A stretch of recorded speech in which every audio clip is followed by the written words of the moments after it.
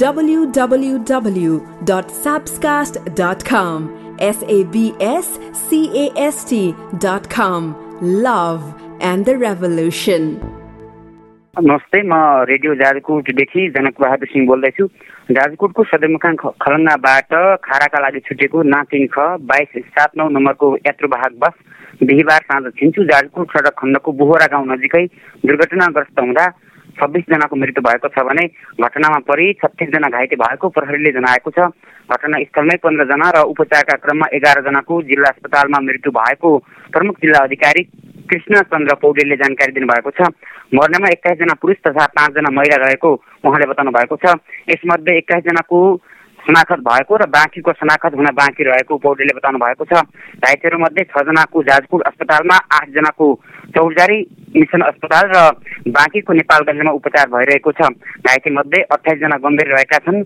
दुर्घटनामा घाइतेको उद्धारमा स्थानीय बासिन्दा सहित नेपाल प्रहरी, सशस्त्र प्रहरी, नेपाली सेनाको टोली खटिएको थियो। बिहीबार साँझ 5 बजे बस पार्कबाट छुटेको गाडी 10 मिनटमै दुर्घटनामा परेको थियो। बस पार्कबाट करिब 4 किलोमिटर दूरीमा पर्ने भेरीमाडीका नगरपालिका 4 बोहरा गाउँ नजिकै जङ्गलको मोडमा 300 मिटर तल पासाघाट खोलामा बस खसेको थियो।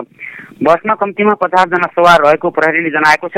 पुरानो बस यात्रुको अत्याधिक चाप र ओह्रालोमा तीव्र गति हुँदा अनियन्त्रित भई दुर्घटना भएको हुन सक्ने प्रहरीको प्रारम्भिक अनुमानमा खुलेको छ। यसैबीच सरकारले बस दुर्घटनामा परि घाइते भएको तत्काल उद्धारका लागि नेपाली सेनाको नाइट भिजन हेलिकप्टर परिचालन गरेको थियो। राति 12 बजे चौरजारी पुगेको हेलिकप्टरले घाइतेलाई नेपालगञ्ज ल्याएको थियो। दुर्घटनाको खबर पाउने बित्तिकै उप प्रधानमन्त्री एवं गृहमन्त्री विमलेन्द्र निधिले घाइतेको तत्काल उद्धारका लागि नाइट भिजन हेलिकप्टर पठाउन निर्देशन दिनुभएको थियो।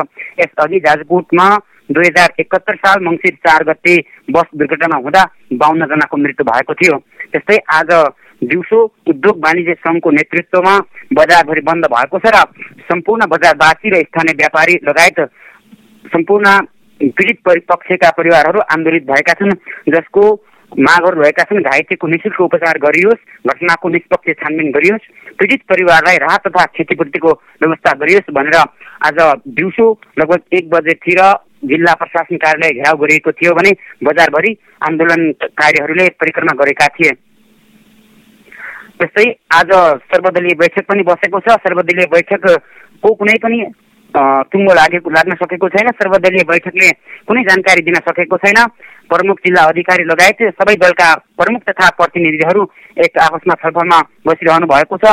अहिले केही बेरमा पानी पनि परेको छ र पानीसँगै आन्दोलनकारीहरू एकदमै आन्दोलनमा उत्रिरहेका छन्। घटनास्थल भन्दा पनि घटनास्थलबाट लासहरू उठाइसकिएको छ र लासहरू जिल्ला अस्पताल जाजरकोटमा पोस्टमार्टम गरिसकिएको छ र शनाखत समेत गरिसकिएको छ।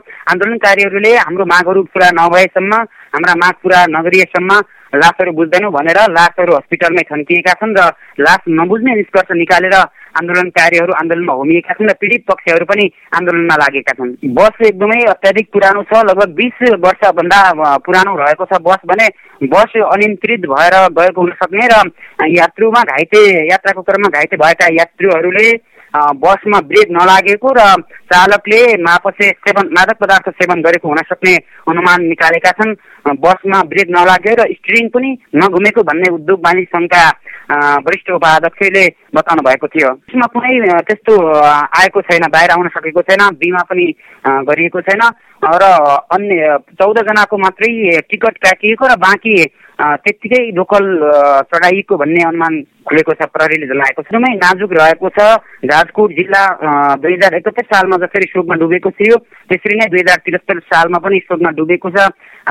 आन्दोलन माफ गर्नुहोला, पीडित पक्षहरू एकदमै शोकाकुल रूपमा रहेका छन् र उहाँहरू पनि आफ्नो माग पुरा नहुने प्रति चिन्ताजनक नै रहनु भएको छ। दुर्घटनासँग सम्बन्धित भन्दा अब सवारी चालकको लापरवाही, त्यसपछि 20 वर्षभन्दा पुराना गाडीहरू चलाइनु पर्ने, सिन्डिकेटको एकाधिकार हुनु, त्यसलाई खारिज गर्नुपर्ने लगायतका विषयहरू यहाँ रहेका छन् र एकदमै पुराना गाडीहरू आज त यसो भन्दा बस पार्कमा एउटा पनि गाडी राखिएको छैन।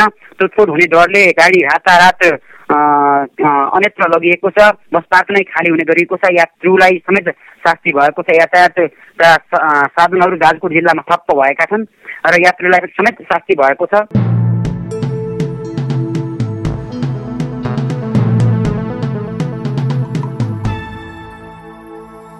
www.sabscast.com. SABSCAST.com. Love and the Revolution.